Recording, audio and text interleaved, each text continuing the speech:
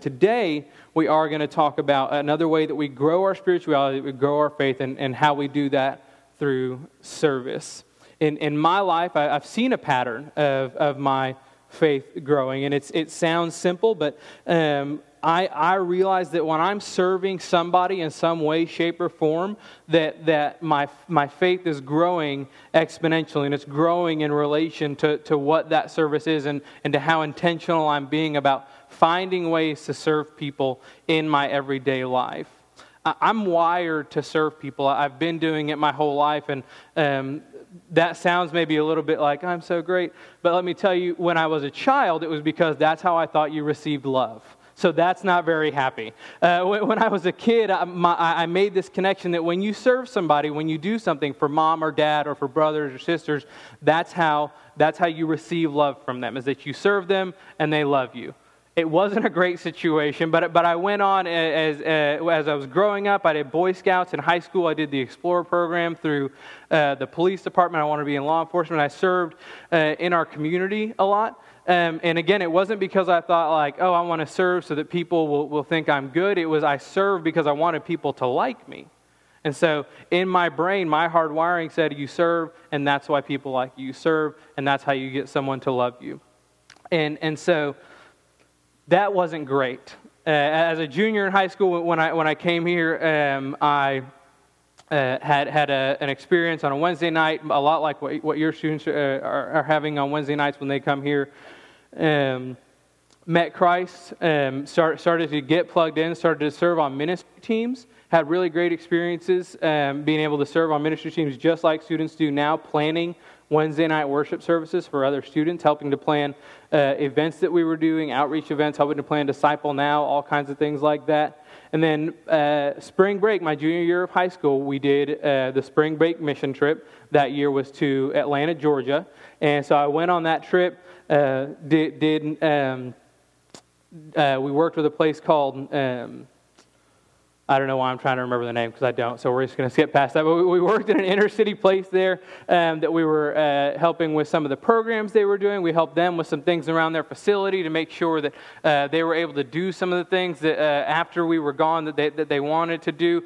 And it made this change in me that I realized this isn't about getting people to love me and getting people to like me. This is about kingdom participation. And so I was able to then even reflect on the service that I'd done that year on ministry teams for what at the time was called Shockwave, our Wednesday night service, and for Disciple Now and all these other things, and realize this is about doing something, participating in what God is already doing. This is about being a part of what God is doing, whether that be in Atlanta, Georgia, or here in Georgetown, Texas, or wherever else God might call us to do that. And so when that changed for me, I began to just soak in every single service and mission opportunity that I could through this church. I was able to do some of the backyard Bible club stuff that we did at the time, did other mission trips, went to New York a couple times, went to Brazil a couple times, once my senior year and once the year after. That I was able to have fun and experience some great things, but really just engage with people where we were serving, not because I wanted them to like me or see me, but because at that time I realized God has invited me into doing something that He's already doing. God has said, this is where I'm working and you're getting an opportunity to go and do this. Will you come and do that? And for me, that as somebody who was already, when I love to serve, I enjoy it. It's something that I like. Well, yeah, I'm going to do it not just because I like it now, but because God is asking me to participate in what's already going on.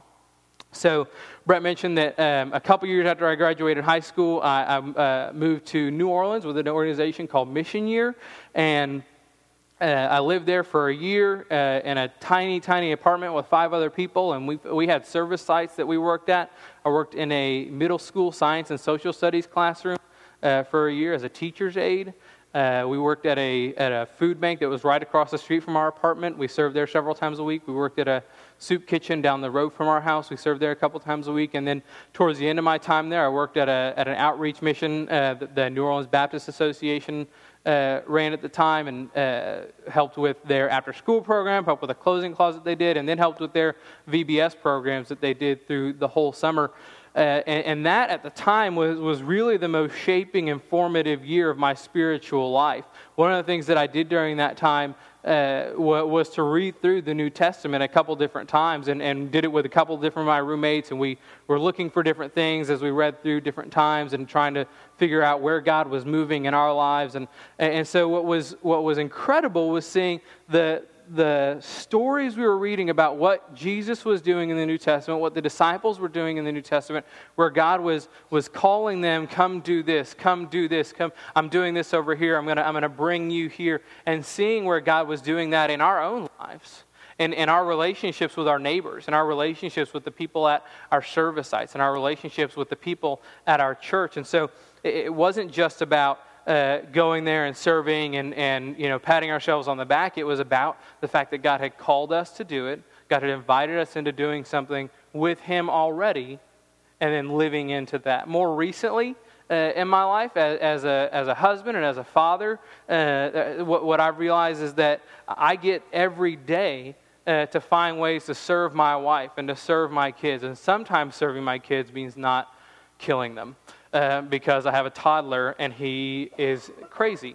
But what we like to talk about, like our ideal situation would be that if I was a stay-at-home dad and Hillary worked and I got to stay at home with our kids and play Ninja with Riker and make Harper laugh and cook and clean, because I enjoy doing those things. That's a little ways off for us, but that kind of service to my family is something that's invigorating for me, and not because I feel like that makes my wife love me, not because I feel like that makes my kids love me, but because I've identified that God has called me to serve my family. My wife and I have made this commitment to each other to be married, to be together, and so God has called me to serve them in some of these ways. And so that not only, again, is that fun for me, but it's something God's asked me to do. And I don't always do it right. I don't always do it 100%. I think you guys could probably identify with that a little bit, but it's something that I strive every day to be a little bit better at, because I know it's what God has asked of me. There's times where I don't know what I'm doing as a husband or as a dad or as a friend or as a small group minister. But they're commitments that I've made, and because I know that there's a direct connection in my faith and where I'm serving and how I'm serving, it's a commitment that I've made. It's a commitment that I continue to be thankful for and that I continue to follow through with. Some of you here with us this morning might be in this kind of tug of war with God about somewhere that He's calling you to serve, or about maybe a different way that God's calling you to serve than you've done before. Maybe God's been urging you to take part in something and you're struggling over making that commitment. Maybe Sunday morning is a little bit of a sleep-in time. You're here a little bit early, and so maybe not that much, but maybe you're going, I don't want to be there even earlier than I have to be. Or maybe X night of the week is when my favorite show comes on, so I can't really do this ministry because then I'd miss that. Kind of ignoring the fact that you could probably record it or watch it the next day on something. But hey, and I'm the same way. There's shows that I love to watch, and I struggle with, we can't do anything with you that night. Grey's Anatomy is on. I'm sorry. We love Grey's Anatomy in our house. That's something that we struggle with, that tension of God asking us to do something, but we make excuses. When I was getting ready to go to New Orleans, there were times where I was like, I don't know if I want to do this. I was 20, never lived anywhere besides Georgetown. And so there were times where I was like, maybe I should just back out. There were times when I was there, I was like, I could just go home. I'm living in a really tiny space with 5 people that I didn't really sign up to live with, even though I did. And I could just walk away and go home. But the reality is that mission year 2008, 2009 would have gone on whether or not I was there.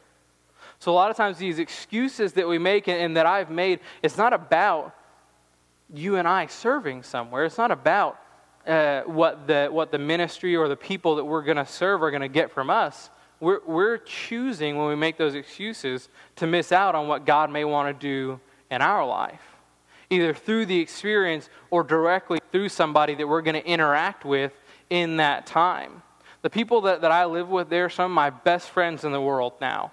They're people that I One of them lives in Alaska, so we talk like twice a year. Like we'll call each other and we'll catch up. And so, but the others, they're people that I talk with on a really regular basis. We text, we call, because they're like, you don't live with 5 people in a tiny space and not either kill each other or become very close. And so they're just people that I'm so thankful that God called me there, that God didn't let the excuses stop me, and that He kept me there so that I could experience that time with those people. The issue is that these excuses don't really do anything to our church, don't really do anything to the ministry that maybe we feel God's called us to. They're doing more harm to us. They're putting an obstacle in our way to something that God can do in our life. So God might be using this opportunity of this idea, this nudge that you felt to call you maybe a little bit out of your comfort zone, but to something that He wants to do in your life. A really good example of this that we see in our Bibles is in Matthew chapter 14. If you want to pull out your Bible and turn there, if you need to use your table of contents, that's totally fine. It's your friend. If you don't have a Bible on you and you want to grab one from the back, that's okay. Where we're at is book of Matthew, first Gospel, it's the first book of the New Testament. We're in chapter 14. So I'm going to give you a moment to turn there. And now I'm questioning why I brought this Bible with me, because the text is about that big. I got to bring a bigger Bible on Wednesday night. This is awful. Sorry. So Matthew chapter 14, we're going to start in verse 13. We're going to read down a little bit, and then we're going to come back and break this up a little bit and see what Jesus is doing in the lives of the disciples here. So verse 13 says, "When Jesus heard what had happened, He withdrew by boat privately to a solitary place. Hearing of this, the crowds followed Him on foot from the towns. When Jesus landed and saw a large crowd, he had compassion on them and healed their sick.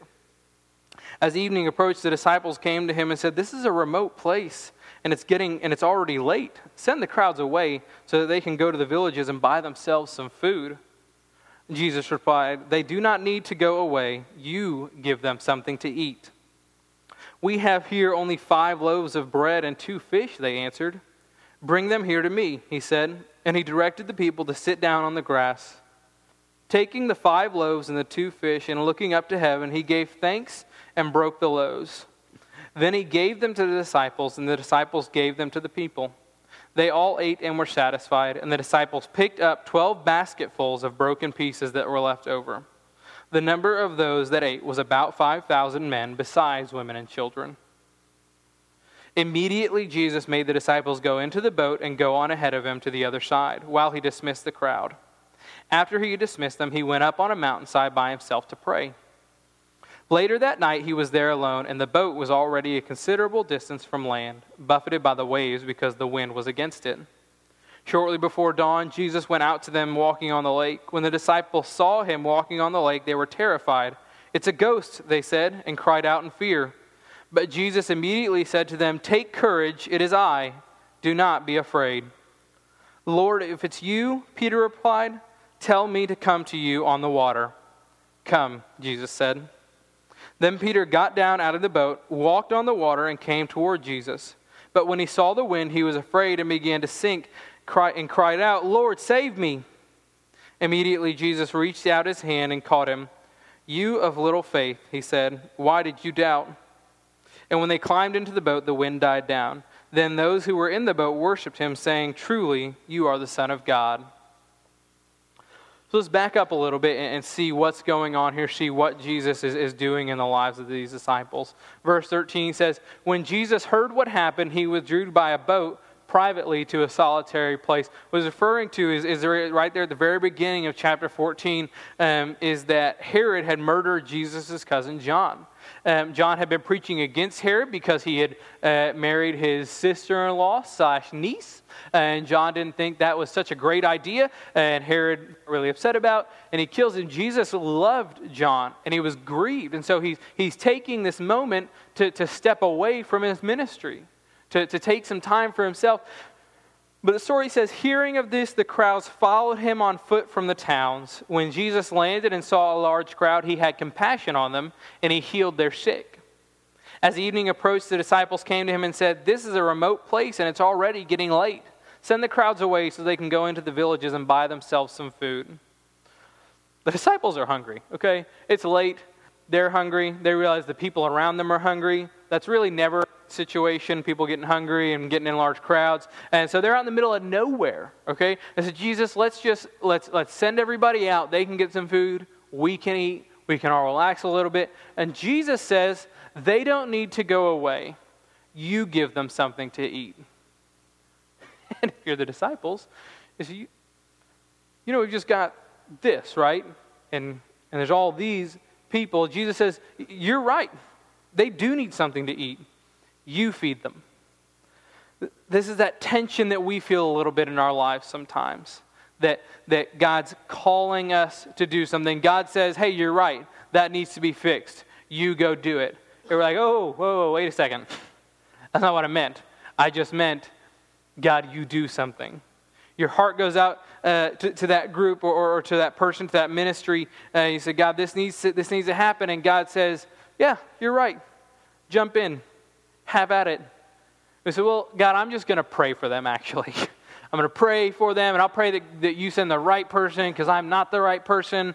And we say, God, I don't have the stuff. God, I've only got some loaves and a couple fish. I don't have what I need to do this. I don't have what these people need to serve them. I don't have what this ministry needs to succeed the way we think you want it to.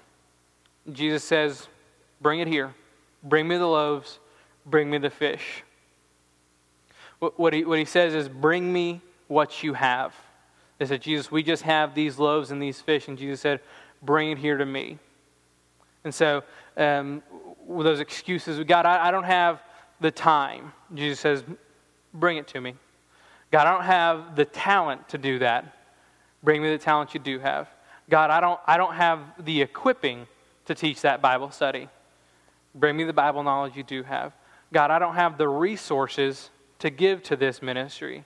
Bring me the resources that you do have, is what Jesus asks of us. When Brett texted me early this week or late last week, whenever it was, and said, hey, do you want to do Parenting Teens and Collide next week? And I immediately texted back, yes. And then I immediately said, no, I should not do that because it's been so long since I've done something like this. And even before I knew what this is about, was before Brett had sent me this, I just felt God say, no, this is what I've asked you to do.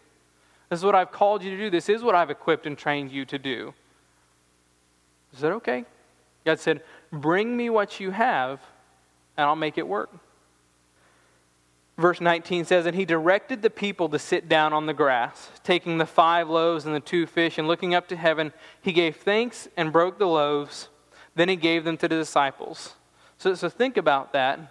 You're sitting there, and you bring Jesus these couple loaves and couple fish, and he breaks the loaves, and he hands them to you, and you're going, okay, here's one for you, and here's one for you, and here's one for you, and here's one for you, and you're starting to serve all these people, and then you realize there's all of this left over.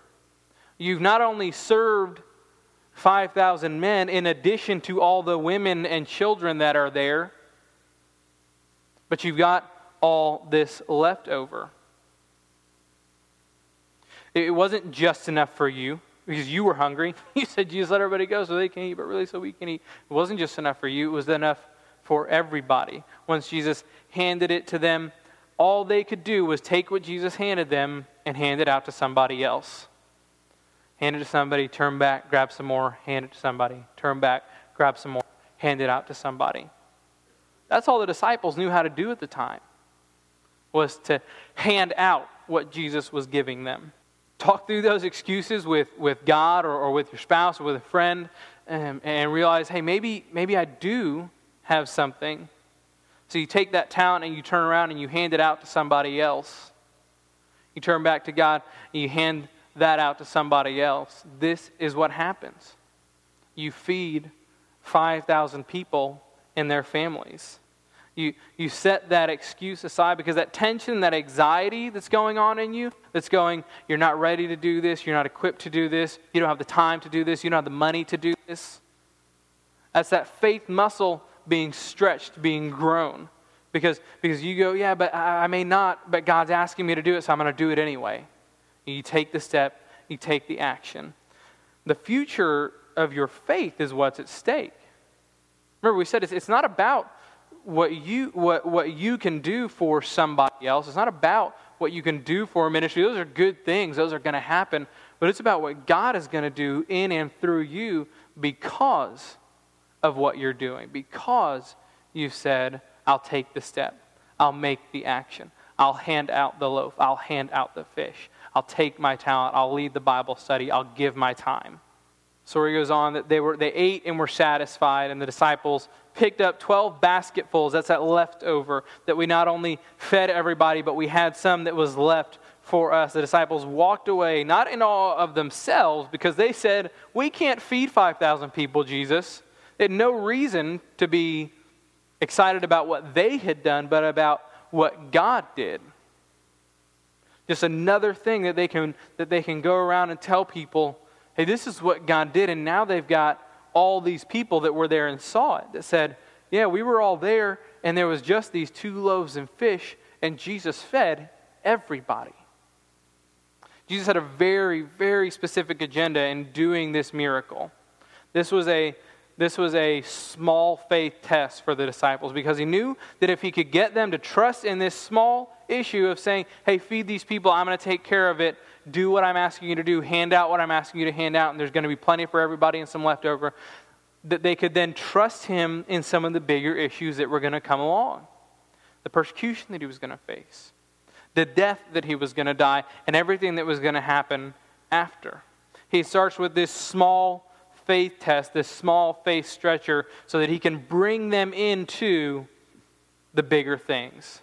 The story continues that immediately Jesus made the disciples get into the boat and go ahead of him to the other side while he dismissed the crowd. And after he dismissed them, he went up on a mountainside by himself to pray. When evening came, he was there alone, but the boat was already a considerable distance from land, buffeted by the waves because the wind was against it.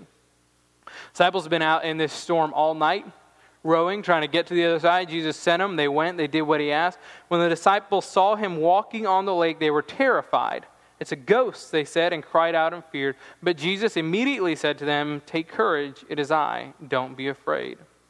And this is the moment when Peter gets it.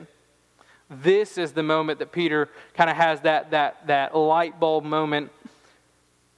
He realizes that he can do anything that Jesus asks him to do. So he says, Lord, if it's you, tell me to come out on the water. So he realizes that not only realizes he can do whatever Jesus asks him to do, but he can only do it if Jesus asks him to do it. Jesus has got to invite him out. He understands that just jumping out of the boat would be kind of silly. But when Jesus says, come, and Jesus is walking on the water, what he means is that you can do this too. So come, he said, and Peter got down out of the boat, walked on the water, and came toward Jesus. This is the same thing Peter does when he hands out the loaves and the fish. He's already Jesus has said, take this and hand it out. He hands out the loaves and the fish. Jesus says, get out of the boat and come to me. He steps out of the boat. He's already done that small thing. Doesn't take any faith, really, to take a piece of bread and hand it to somebody. And you get maybe that's some of that amazement as you're realizing there's so much more than we thought there was. But because you saw what Jesus did there, because Peter saw what Jesus did there, he realizes, well, if he did that, he can make me walk on the water if he calls me out to him to do it. That's the Christian experience that we say, God, invite me out of my comfort zone. Invite me into what you're doing. When you invite me out of my comfort zone, I'm going to trust you and I'm going to do what it is you asked me to do. So here's my question for you this morning. What's stopping you from getting involved in a ministry of some kind? And maybe it's a ministry here at First Baptist, or maybe it's a community ministry, or maybe it's just something that God's put on your heart to do.